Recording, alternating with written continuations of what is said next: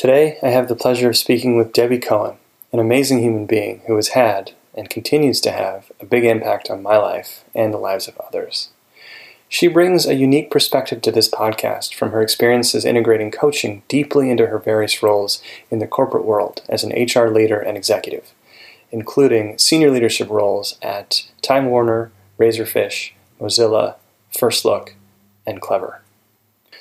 Her pioneering work at Mozilla, which revolved around principles of distributed decision-making and delegated leadership, was featured in a business school case study at Berkeley Haas, and in 2013, won Management Case Study of the Year. The study showcases the innovative talent strategy she helped create, which included a series of initiatives related to employee compensation, onboarding, and development. I'll put a link to it in the show notes. Today, she's expanding on this mission to change the world of work by co-leading a movement to bring more humanity into the workplace through her organization and forthcoming book called Humanity Works. We dive deep into what this means and how bringing a coaching lens into organizations can truly shift the way people relate to each other and improve productivity. We also discuss a variety of topics, including why most of us act in ways that unconsciously protect our identities, how to maximize your clients' opportunities to succeed, why asking for help is a gift, how to tell if a client is ready or not for powerful coaching, and how leadership is less about competencies and more about self-awareness. Finally, you'll also hear a couple of extra minutes at the very beginning before we officially go live, as we speak about some of the loss that's occurred during the pandemic and how we're making meaning from it. It's raw, it's messy, and it's real, so I left it in for you. Debbie is simply a force of nature, wrapped in a velvet glove, and we pack a lot into this rich conversation. Please enjoy. Part of what you were saying, I don't know if that was the first time you've lost a peer, but there is something about losing a peer that makes you stand closer to your own mortality and realize, I loved your story about, what would be said about you, and that's really what the journey is about, right? Are we crafting the narrative and living our life in the way that we want to be seen and have the impact we want, as opposed to just defaulting our way through the journey. So no matter when it ends, it has the meaning that you want it to have. Yeah. There's a lot of confronting, I think. And I think for me, participating in something like skydiving has really brought me very close to death in a way that I'm surrounded by people who are willing to do something and to be in a community that, poses a higher risk than the average bear. Mm-hmm. But there's something freeing about being with people who recognize that and still choose to take a calculated risk because of how it makes us feel and how we're able to connect with other people from different walks of life. I've lost people. I think the first one was in college. And then, since then, there've been people along the way. And yet again, it's another thing that I think, to your point, reminds us how short and precious life is. So how do we do it better, right? How do we really live the way that we want to be remembered? Mm-hmm. And how much you can't control. Like part of, the narrative in the book is the only thing you can really control is yourself. That's it.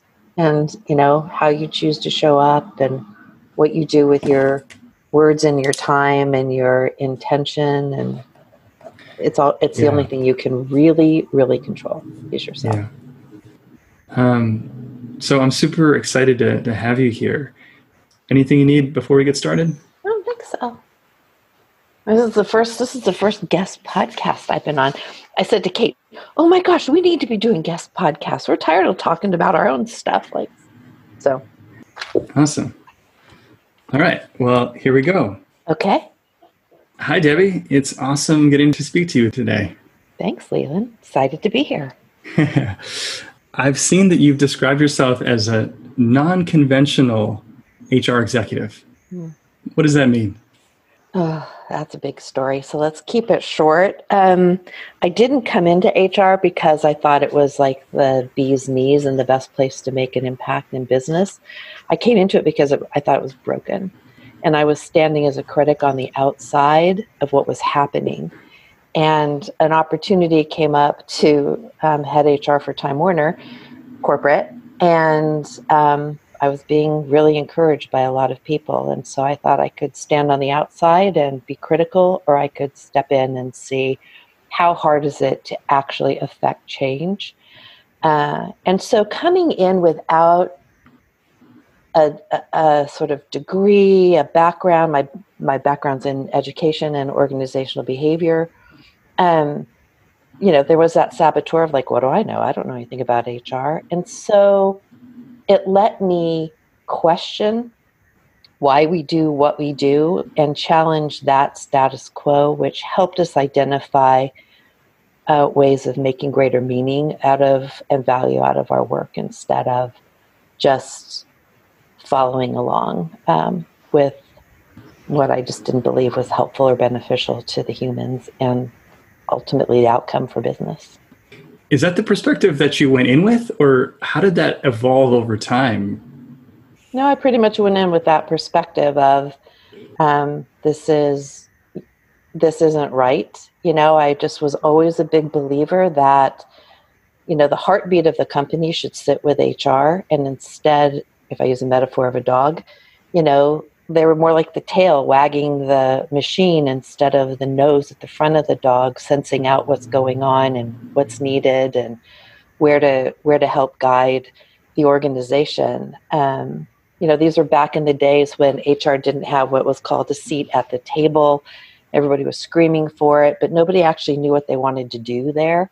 And so, taking sort of a complement of good business insights and strategy and thinking about the whole, which is part of what I do, and then thinking about humans as part of that whole, or the key part of that whole to make business actually thrive, was just always where my soft spot was, where my heart was. And, I just get frustrated when roadblocks get put up by systems or inside ourselves that keep people from bringing the best of who they are to, in my case, the workplace. And so, that's ultimately, I think, what led me a little bit to coaching. I'm curious, what are some of those common misconceptions or things that you've seen in the workplace where you really think that there's a better way to do things? Oh, there are hundreds. So here's a low-hanging fruit one. Expense policies, right? You take the whole category of policies and procedures and what they do, which is actually telling people what to do, not how to be.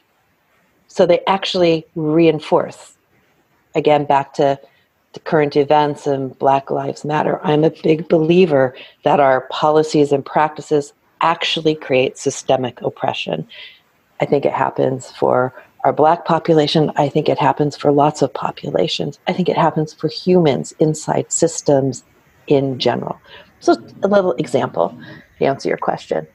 Expense policies. Expense policies start from the assumption I can't trust you. And so I worked in a company where I said, what would it look like if we actually trusted our people? How would we rewrite these policies that actually reinforce the narrative, we trust you? What would that look like? And so we got rid of, don't do this, don't do that, you can't do this, you can't do that. And we said something like, treat your expenses like they are your own money. Spend like you would question. And so if that means you want a steak dinner, then buy yourself a steak dinner. But would you buy a $500 bottle of wine? And so we addressed the issues when they came up, but they rarely came up, because when you trust people and show them how to do what you believe in, then they're going to behave in that way most of the time. And you don't create policies for the outliers. You deal with the outliers when they come up. So that's just like a little example. They're everywhere. They're everywhere. I love that idea of giving people some ownership over how to think about things. But I'm wondering, given how people have such a variance in how they value their own money and in things, how do you make sure that that kind of policy is equitable? Why does it have to be equitable? What am I trying to say? How do we make sure everybody's treated equally? Yes. So first, I wouldn't advocate a $500. That would be an outlier I would address, right? And it'll show up in an expense policy, and the question will be like, "Wow, tell me about this $500 bottle of wine."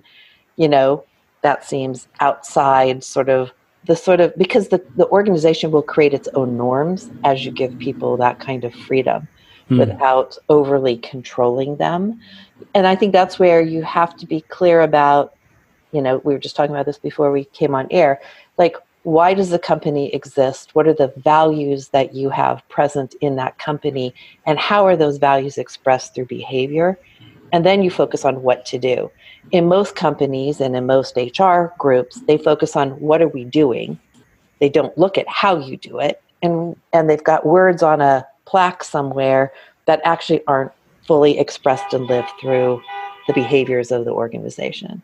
And so you end up with all this disconnect, right? But if you start threading those things all together, then actually the community reinforces the behavior and when you are an outlier, then that causes you to have to stand in question to, like, what's that all about? And maybe it's because norms need to change and you're the catalyst for that.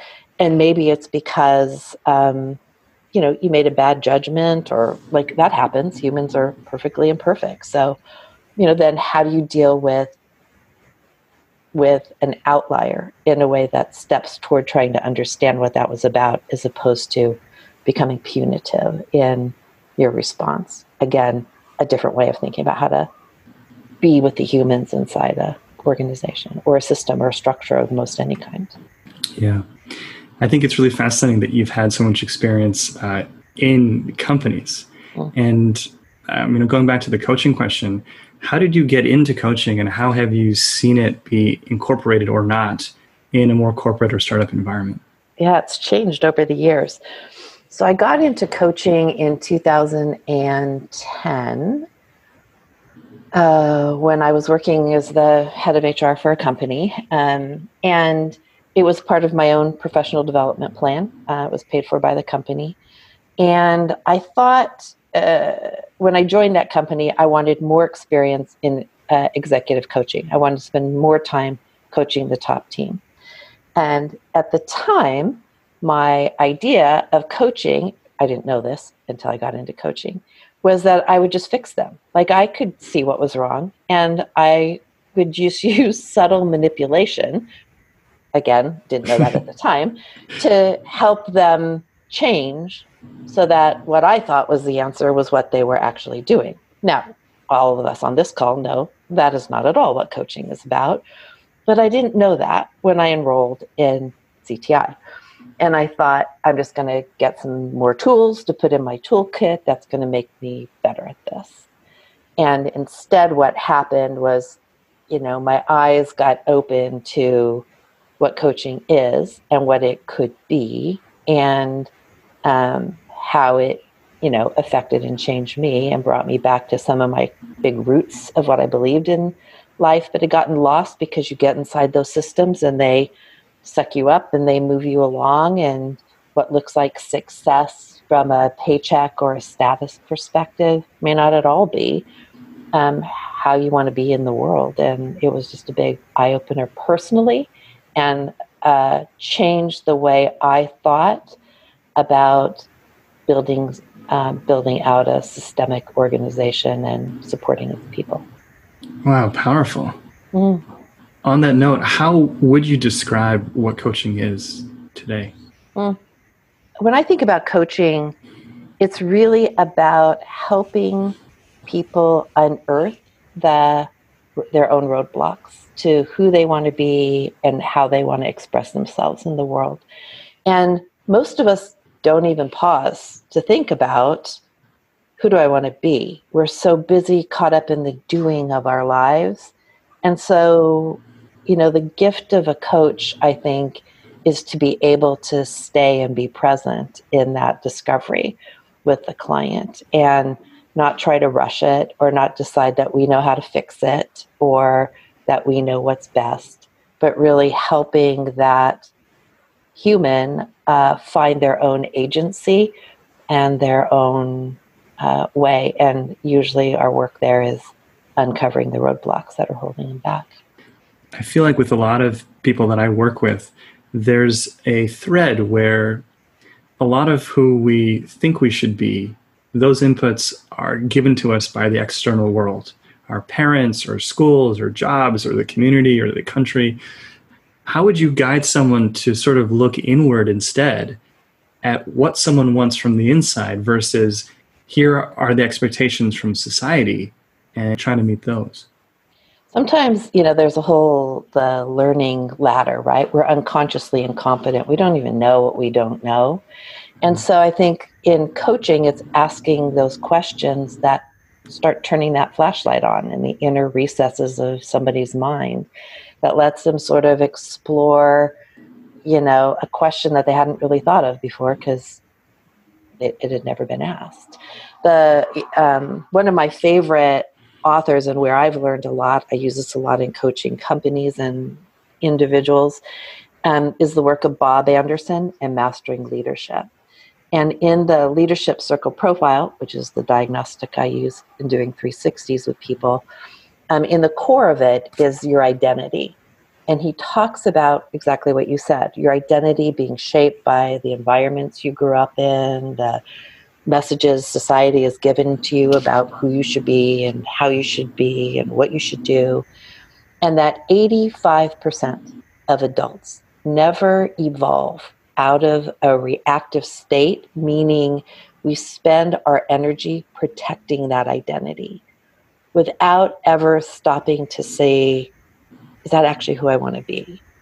And so when I think about companies and their competitive advantage, individuals who are trying to make a difference in their work and in their life, that's the work to be done, is actually shining that light on that identity and deciding what's important to me about that, what is not important about that, and standing in choice about who you really want to be in this world, and then beginning to examine how you're being in accordance to that and seeing where it lines up and where it doesn't and why not. Love that. Yeah.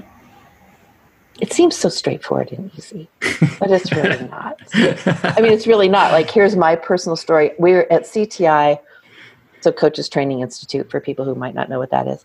There was a session when I went through it that was called Fundamentals. And Fundamentals was really about understanding your values. Are you living them? And I remember sobbing my way through the end of that session because I realized, because first I didn't know I was going to be a subject of my own education. I realized, I'd spent my life working with young kids and helping give them agency and helping parents become great parents and live their values with their kids and become conscious of that. And, my career ended up in this very amazing journey that I realized I had gotten swooped up in that as well. And that I actually wasn't being who I wanted. I wasn't having the conversations that I wanted. I wasn't actually affecting the world and being with people in the way I wanted to be, because this narrative about what it looked like to do that job at that role in these places, it sort of taken away the person I really wanted to be. And it was transformational for me. And from that, I went on to do, things that were big and brave and courageous, and to find a voice that was strong and centered and grounded. And, it's a very impactful place to live from. Wow. Did you ever feel like you had to choose, in the sense of, in order to be more expressed, doesn't mean that you have to leave the world of industry? Mm-mm. Actually, I sort of stepped farther into it, right? Because that was the challenge for myself was, can you, I'm always a big one of do they just write about it in books? Ironically, as I'm writing a book, do they just write about it in a book, or can it actually happen, right? Can this actually live? And part of my journey going into companies was, how hard is it to make this live? And let me tell you, it's super hard. I think along the way, I came up with tenets that helped me lean in and remember what's important to me. So one of those is you have to meet people at their point of need, not your point of need. Going back to, I think I'm going to fix them, right? I might see the roadblock, but I have to meet them where they are. And that's true if it's an organization or a leadership team or the CEO of a company or a first-time employee. Like, you have to meet people where they are because that's where their journey is. And it's about them. It's not about you. The other one that came from my early childhood days was this idea of how do you be a supportive presence? And the work that I did back in those days looked at a supportive presence about touching people at the least point necessary. Because anything more than that, and you take away their opportunity to learn. And again, it's always all about them, and it is not about you. And I think that's probably something I had to learn to let go of and incorporate. What do you mean by let go of and then reincorporate? I had to let go of things like, you're not in control. I'm not in control of what happens out there. And back to the only thing you get to control is yourself. I had to find the ways to remind myself where I am in control, because I am a bit of that kind of control freak, and make sure that I don't take away the agency of somebody else. Yeah. Even if I'm firing them. Like, 2008, I was the, queen of reduction in workforce. And, in those very tough, challenging moments, how do you stay with people and give them agency and belief in themselves so that they can continue to move forward? Very relevant topic right now. What advice would you have for people who may be faced with that? Well, I think there are a couple of things. So many people right now are being impacted because of no fault of their own, right? And that's certainly what we faced in 2008 with the layoffs. It was an economic downturn.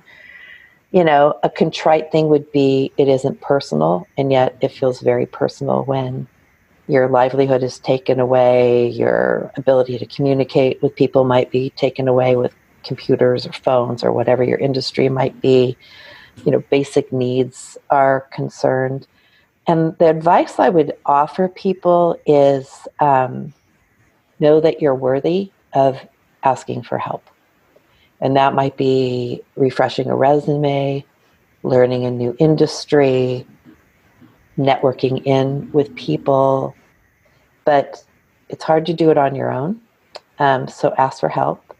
And the other, and know you're worthy of accepting that help. It isn't a deficit. It's actually a place of strength to be, to ask for people to help you. It's, a perspective somebody offered me once is when you ask people for help, it's a gift, knowing that you are worthy of receiving their love. People will help you because they care about you. And sometimes that's a hard thing for people to accept. It's hard for me. I grew up with a mentality where asking for help is a weakness, and actually being strong is, hey, I can do this myself. So I love that reframe. Yeah.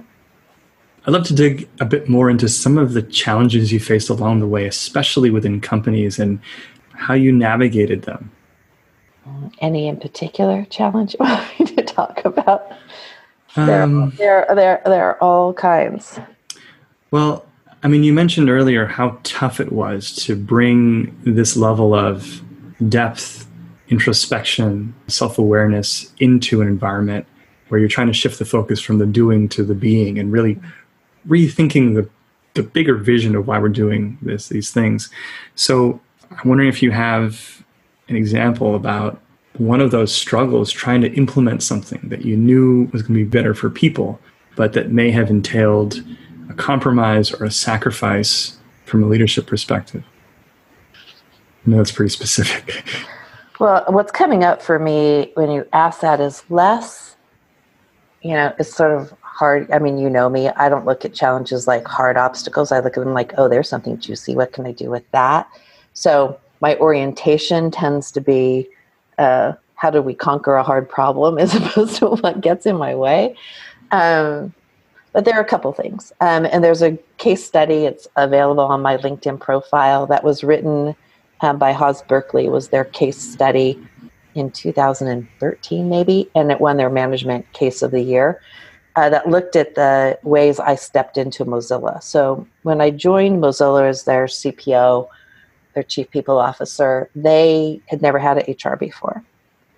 They had recruiting, they had operations, which is like got you all processed through, and that was about it. And it was an open source, is still an open source environment, and they did not want a traditional HR executive. They wanted somebody who would think differently. And so I had to step into that organization and understand them first, right? So first there was like, help me understand you and how this all works, and learn and learn and learn. And then we had to like triage the bleeding, because there was. And then I had to figure out, how do we want to be with this group? Partly from their point of need, and partly to do it in a way that met what I believed was important.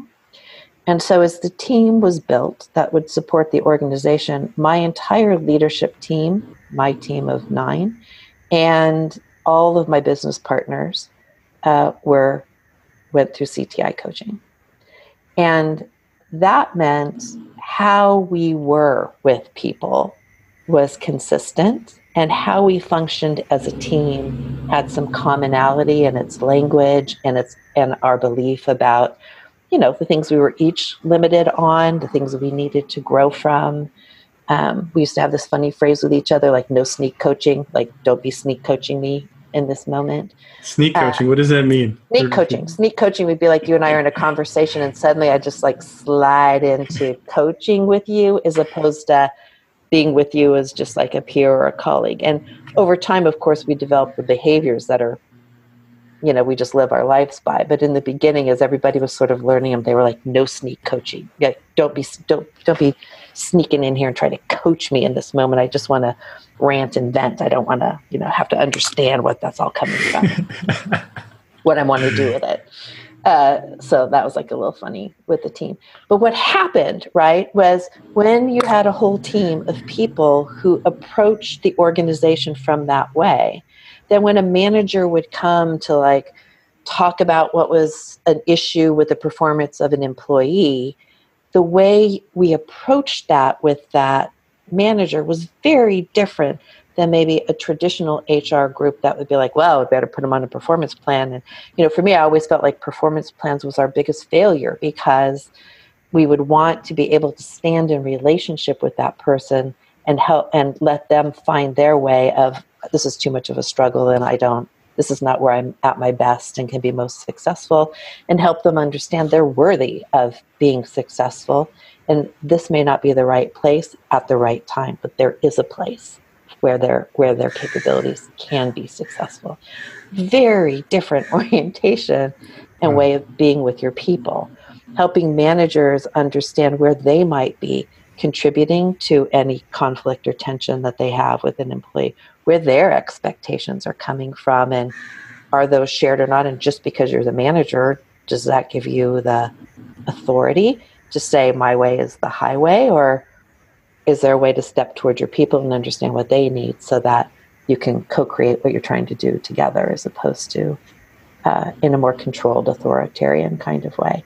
So it worked for that organization because they were very egalitarian in the way that they thought about distributed authority, and yet we were growing like crazy, and there was more infrastructure and there was more bureaucracy being built and added. So, strategically there was this balance between what's needed and how do you do that at the least point necessary so that you can continue to let the organization grow and evolve. And so, it was a big learning. It was a big learning curve. But I think it was worth it. And I know for the era of time that I was there and the team was there, I know, because we still have contact with a lot of those people, that it touched their lives in a different kind of way. What were some of the outcomes of that work?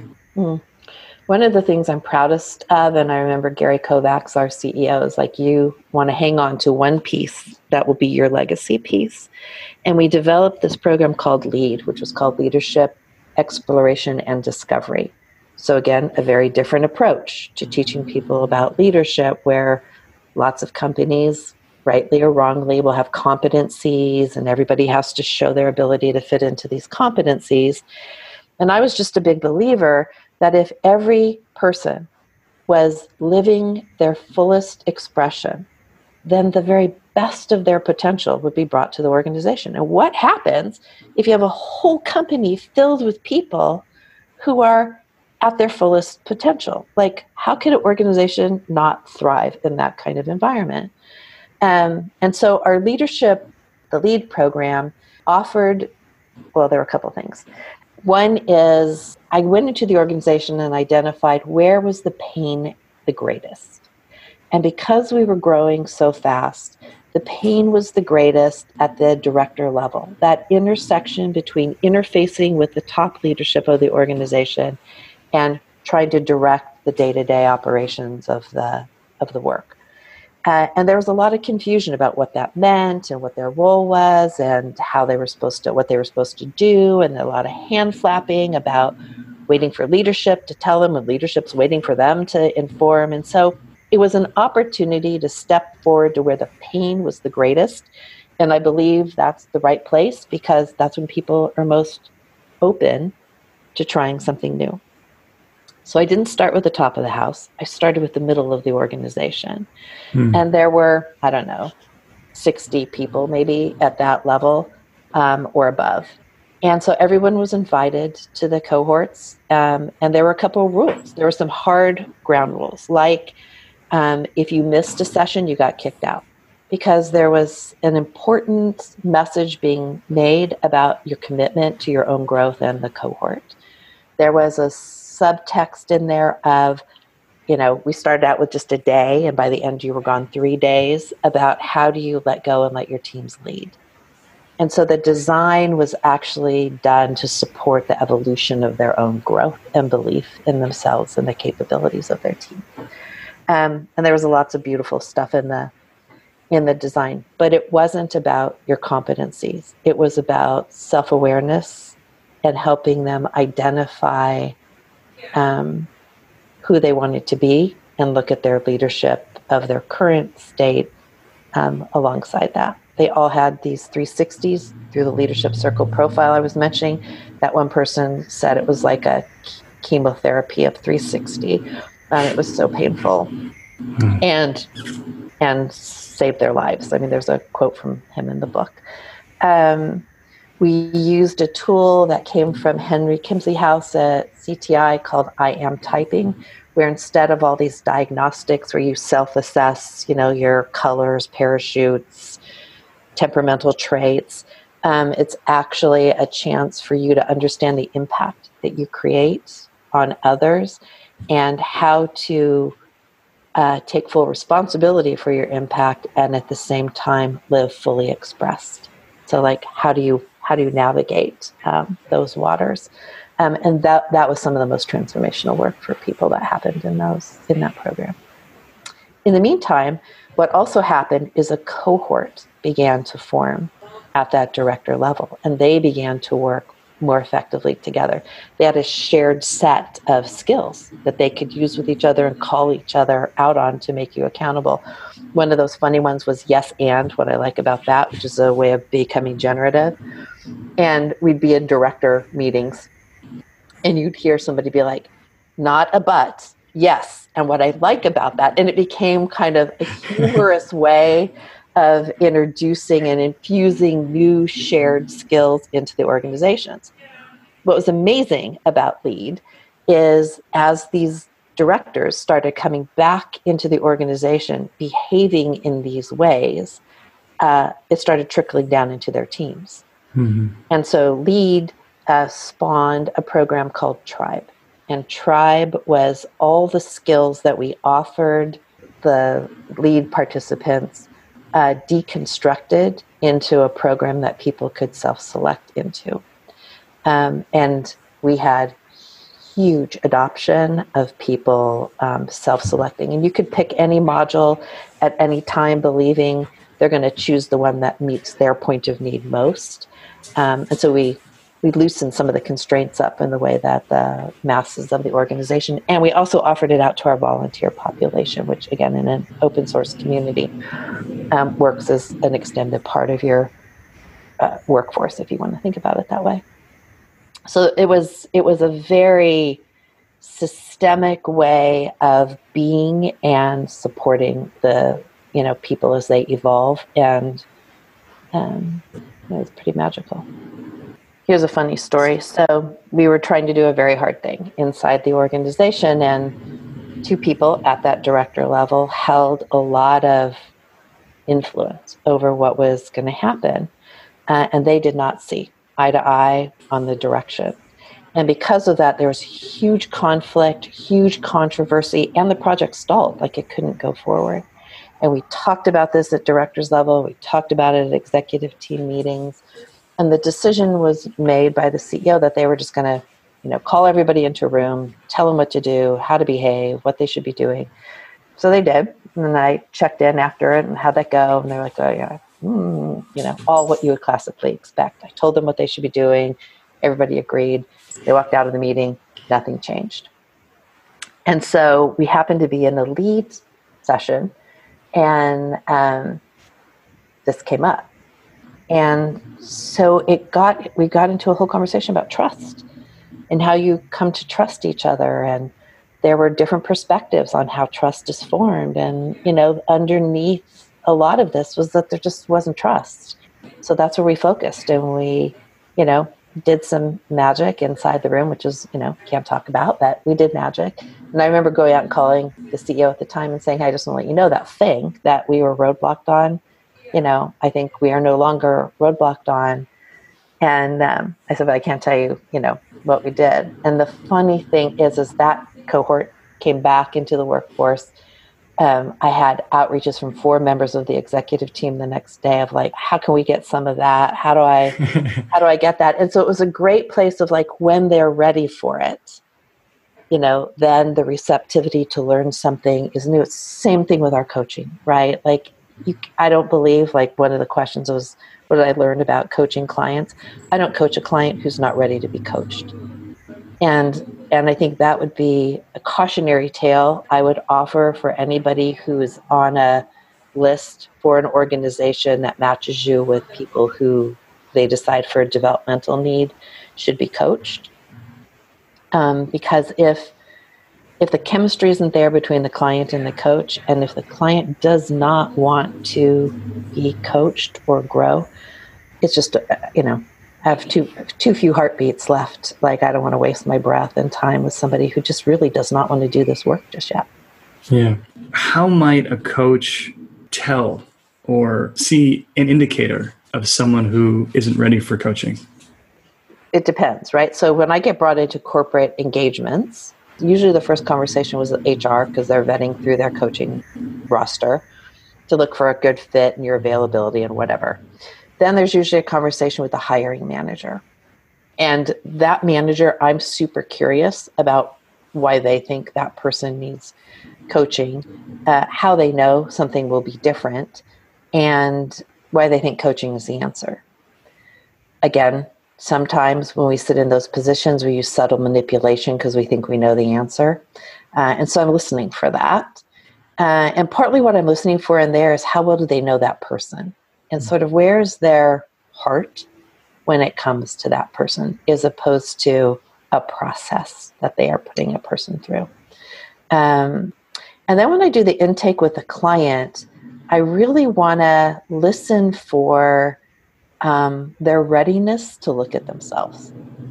And so one of the things I listen for is deflection. It's my boss's fault.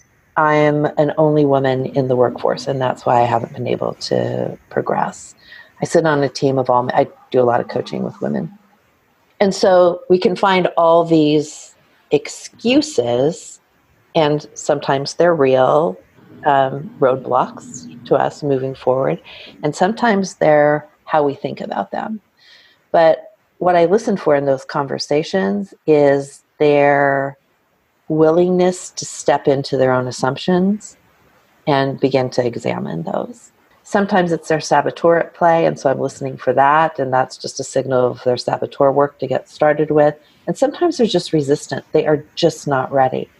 I was doing an intake with a client, private coaching client, not corporate. And as we're doing the intake, she says to me, and just so you know, I don't want to do any of that feely stuff. Like, I don't want to talk about my feelings. And I said, well, then you're with the wrong coach, because the fact that you just said that to me means that's exactly where I'm going to go with you. What's that all about? And she starts laughing, and we coached together for, 6 or 8 months.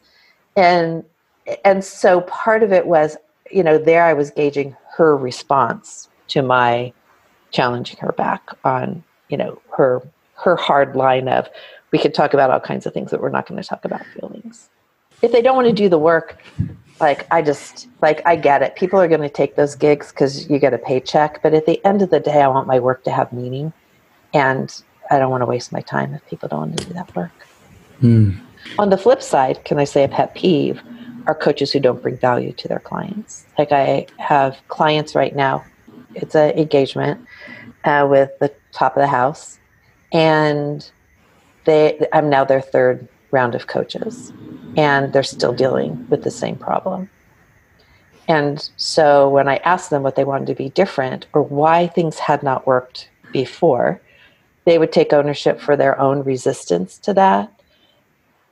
And, in their last engagement, it was because the coach, and we all hold them accountable for their own agenda, but basically they showed up and the coach is like, what do you want to talk about this month? And they didn't quite know how to be in relationship with the coach and how to use the coach well and what that dynamic was about. And I think that's on us to set that up for a client in the beginning. How might we better educate and, tee up our clients to make the most use of us? I think that's a great question. I think if you're going to do human work, you have to have a fundamental belief about the humans you're working with. And again, most people don't do that work. So if you know what you believe about these humans, that in CTI, they teach us they're naturally creative, resourceful, and whole. They are not broken, right? Then how do I help them understand that's the perspective we will do work for? One of my personal beliefs is that we're all self-motivated to move and act on the world in ways that give us meaning. So what meaning are they trying to create for themselves out of doing this work? What will be different for them? And what's their role in this relationship? What's my role in this relationship? And then back to shared agreements or designed alliance or whatever people call it, how we're going to be together. What do you need from me? What do I need from you? So that you're able to be in relationship and not just the doing of the coaching. The other thing I do with a corporate client is I create a cadence for shared check-ins. So usually if it's a 6-month engagement, at the 3-month mark, the manager, the client, HR if they want to be there, and myself will get together to be like, here was the plan that we set. Here was what you were hoping will evolve. Lead with acknowledgement. What are you noticing is shifting and changing? How are you helping guide and support that? What questions do you have? The employee is the one who shares all that. I'm just there to make sure the space is safe and helps enable their voice. And sometimes we have to practice that. The client needs to practice actually claiming their impact and finding their voice with their manager. So depending on what that need is. Sometimes I'll do a one-off session with the manager because in the session it becomes clear that the dynamic in that relationship is part of it, which is almost always true. And so, there's some conversation I'll have with the manager about what's their role in this and how will they support it going forward in a way that doesn't break the confidentiality of the client. And then there's always a wrap-up session where we've all decided we're at the end of the engagement or that the engagement needs to be extended, and what would be different if the engagement were to be extended. Sometimes the client's not ready for you to let go of you and be on their own. And so there's, the art of helping them understand they are naturally creative, resourceful, and whole. And sometimes we'll, do touch-up sessions, a little bit along the way. So there's a lot of fluidity. It just depends on your client and their budget and, the need of the organization. But I think it's helping them find their voice and, you not being their voice as you're with their manager as you're going through this is probably the thing I notice the most. Yeah. So I'd love to ask you, what is your unique Debbie magic that you bring into your relationships with your clients? I know this is a good question. I thought a lot about this. And one of my mentors said to me, "You are a velvet glove with an iron fist." And I think, what my clients get from me is knowing that I deeply care about them and I'm going to stay with them in those hard moments, which make it safe for them to do that work. And that I'm not going to back away from the challenging, hard things that need to be said or asked. You always read your client and know what they're ready for, but I hold that they're more capable than even they give themselves credit for. And so it's, staying in those really hard moments and letting them find their way, but know that they're just held with a lot of love and compassion as they're doing that hard work. So I think velvet glove, iron fist. Love that metaphor. I mean, I think that's something that we all... You experience that. We're like, we have a shared experience. Yeah. I think that we all aspire to be more like that. How can some of our listeners practice incorporating more of that into their practice? I think everybody has their own flavor, right? My writing partner, at Humanity Works, Kate, where I'm a more danger type, I'm going to go laser focused in. You might feel like your head's caught off. You might be feel like, oh my gosh, this is so hard. But I'm not going to leave you and I'm going to stay with you. And that's sort of my flavor of who I am. Kate is more of a charm type. And so she's just going to love on you. And she is going to hold you with humor and a lightness that is still being held in a very firm way, but it feels different. And if I tried to do that, it would not be authentically who I am. It just wouldn't. And so I don't think you can do a type. I think you have to figure out who you are and be that with your clients. And the more continuity of character we are in our lives, the safer I think people feel with us. There's a part of me that wants to challenge that. Do it. Yes, come on. In the sense of, I think there's something to be said for stretching and leaning into your edges that don't feel as safe or as comfortable. Totally. If I've acted a certain way for most of my life, okay, well, I can easily do that. But I think there's something to be said for really leaning into some of those edges where you might feel less safe. So your range. So I always think of that as like, how do you stay true to who you are and build range, right? Because the way I believe this in my soul, the way I hold and address and challenge a client is going to be different than the way you do it, because our styles are not the same. But it doesn't mean we can't develop the same range in that. I'm sure love and compassion coming from you feels different than love and compassion coming from me, because mine's wrapped in an iron fist.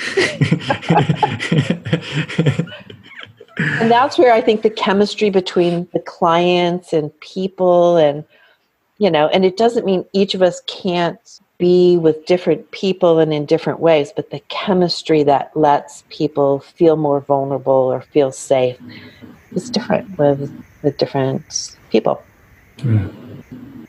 So I would agree with you. I mean, but good grief, I continue to play with my edges always. And I'm still who I am, and I'm going to show up like I am. Yeah.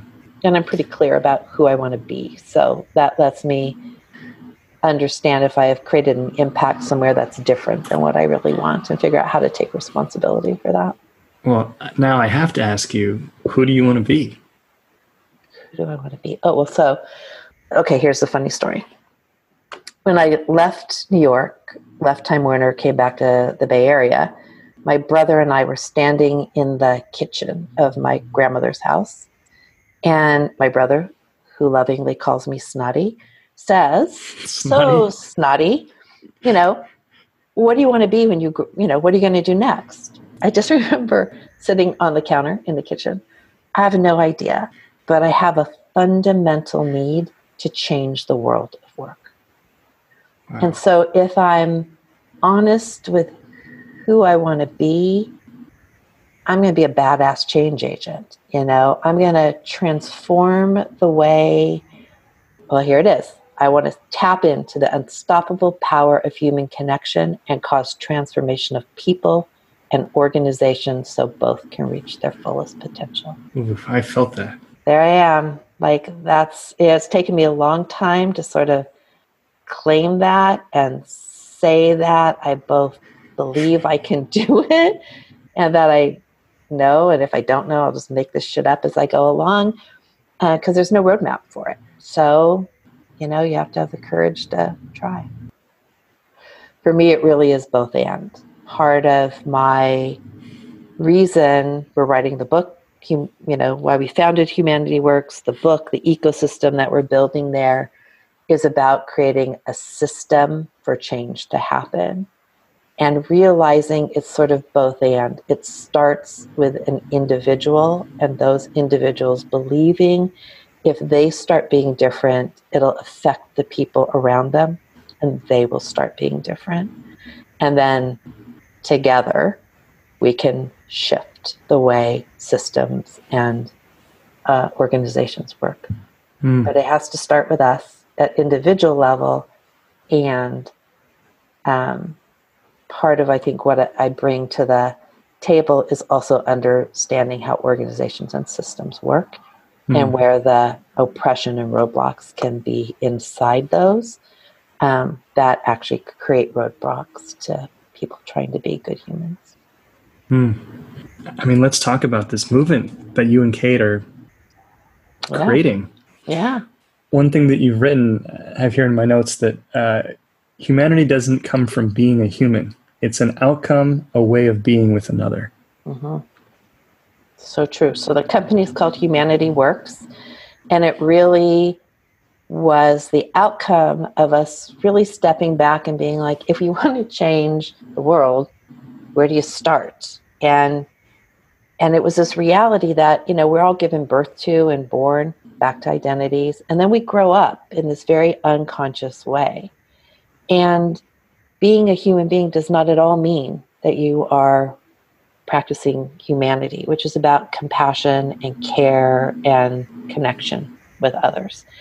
And, what we see in the world, what I've experienced in companies, is there's so much in our own way that keeps us from authentically and genuinely doing that. And then you get into systems that only reinforce. Here's a pet peeve of mine right now.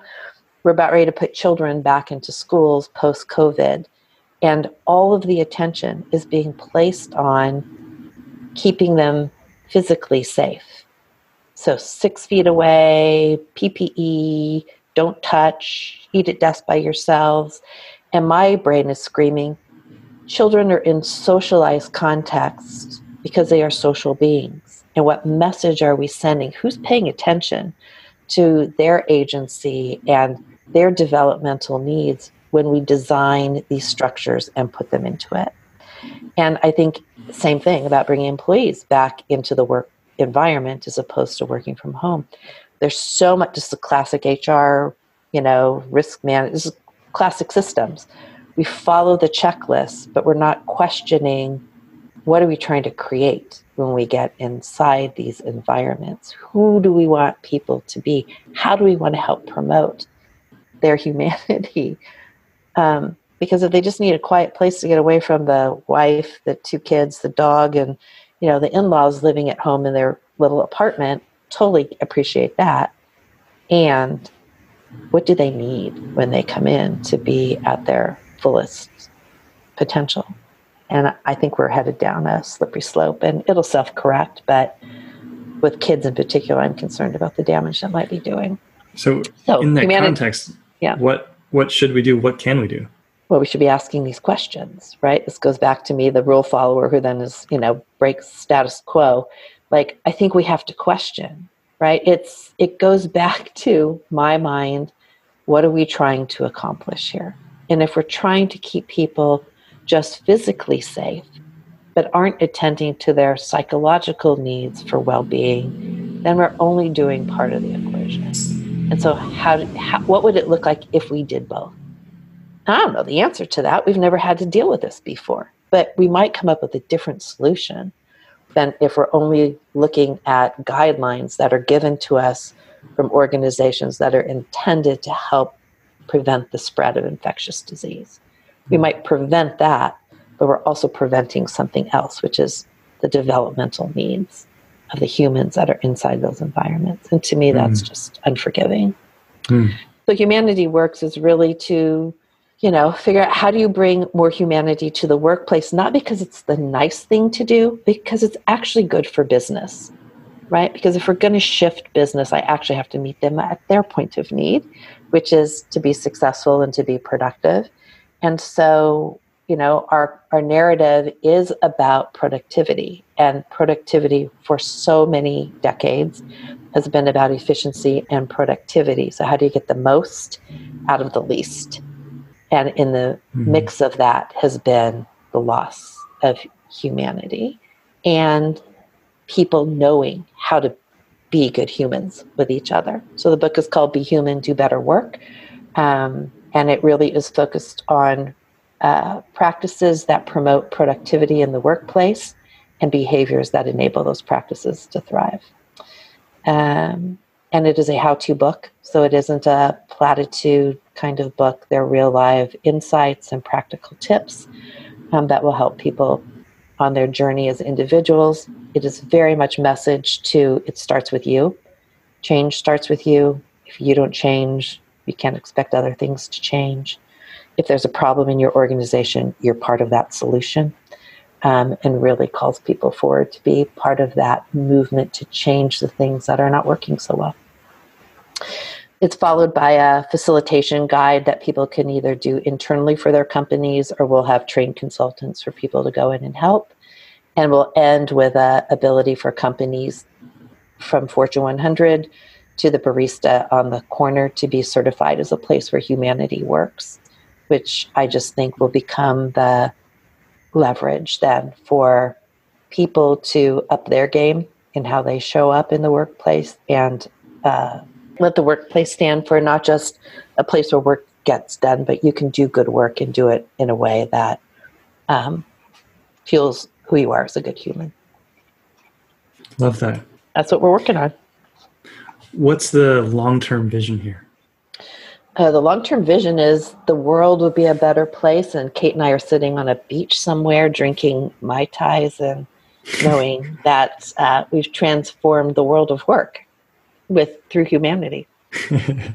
That's our long-term view. When I envision our end game, an envisioned end game could be, this isn't even needed.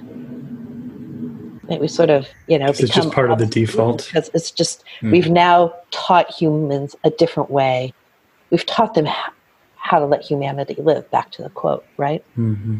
You made one other distinction that I've seen from your writing, which is how companies today focus so much on hiring for diversity, things like that. But then we lose people very quickly because of a toxic workplace. What are some of the things that we need to focus on so that we can really keep great, talented people? You got to be good humans, right? You have to be good humans with each other. That's it. So I use this metaphor. If you put a fish in toxic water, it will die. So we spend inordinate amount of energy bringing in amazingly great, diverse talent. But then they come into a workplace where the uplift for them feels harder, where they don't feel accepted, where, their voice is not heard in the same kind of way. And it could be that's true for our Black community. It could be it's true for our LGBT community. Look, I've been the only woman at a table for years and years and years. And what would it be like if that didn't matter? If everybody's voices were able to be heard, if full participation was granted to everybody. And that's what I think is going to make the difference. I think everybody has to be part of that solution. And that's why I am supportive and so optimistic about what's happening in the world right now, because I do think we are at a catalytic point. And I had somebody say to me the other day, look, we did this once before and it didn't work. And I'm like, I don't understand how you can say that. Like, civil rights happened in the 60s. In 63, a woman couldn't own a credit card and was still the property of her husband. So, the rights of LGBTQ were not even, on the horizon. And so we've made progress, but we're not done with this conversation of just making a place where everyone is included and their best and fullest potential can be expressed. Yeah. And when you do that, then I think diversity hiring goes away. You don't have to worry about that because we'll think about the talent marketplace and the full participation of people inside our organizations in a way that is more conscious than we are today. For people who might be listening who are in HR right now, what is one change that they could make this week that could make a small difference? I think it's a perspective shift, right? Lots of times people go into HR to make people happy. Lots of times people go into HR because they like the process and the procedure and the control, and there's some sense of safety about that. If there was one thing I would offer, it would be to flip your perspective. It is not about you. It is about how do you give agency to your people. What would that look like? What would it look like to sit with a manager who wants to put somebody on a performance plan and say, what do you think this is all about? Not tell me what they've done wrong. Tell me how they need to change. What's actually driving that behavior? What do you know about that person? Where is it that your differences might be clouding your perspective? What makes that wrong? Right? Ask those kinds of questions and you will find a different path forward that isn't a procedural checklist that forgets that there's a human involved on the other end of it. That one hits home. All right, are you ready to do some rapid fire questions? Okay, I'm ready. All right. Who's a coach that you admire and why? Probably the Kate Ruski-Zoomer, who's my writing partner and partner in crime.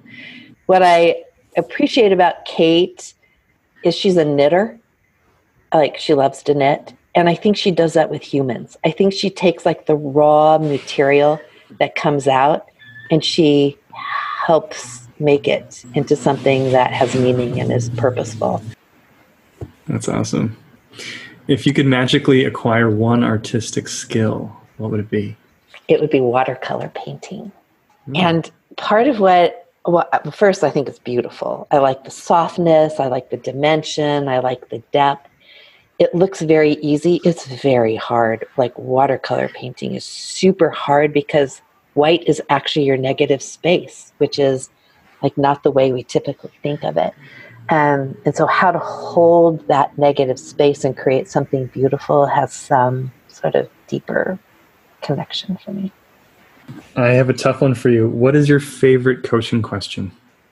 I think my favorite coaching question is, what story are you telling yourself about that? So good. What activity or hobby outside of coaching has contributed meaningfully to your practice? That was a hard one. If I'm going to be honest about this question, it's not a hobby, but my family has made me better at coaching.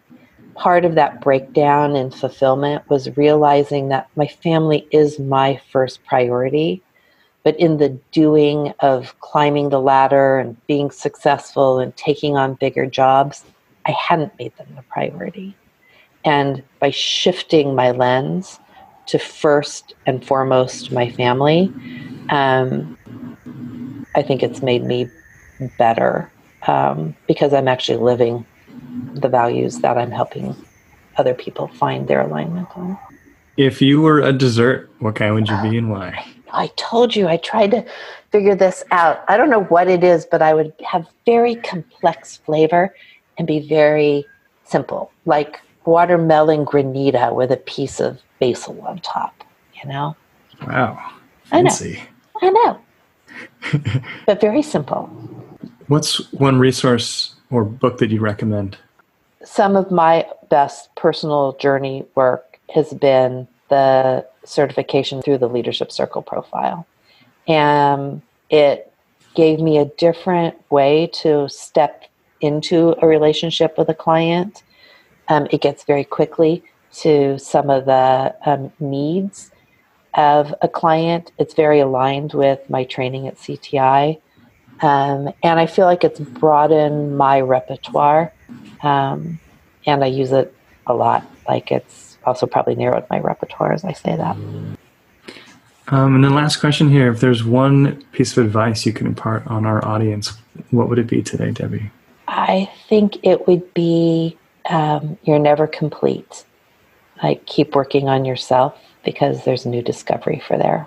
If it's in your range, if it's in, some hidden recess of your own mind, keep learning from other people, keep learning from your own experiences, stay in question of, are you living your life, reflecting who you want to be, and let go of what you think you're supposed to be doing. Love it. And so your book, Humanity Works, comes out next year in 2021. 2021. How can people find you? They can find me two ways. LinkedIn, very active on LinkedIn. We post articles every 2 weeks. And podcasts. If people want to follow the movement, be part of the movement, www.humanityworks.com. You can sign up.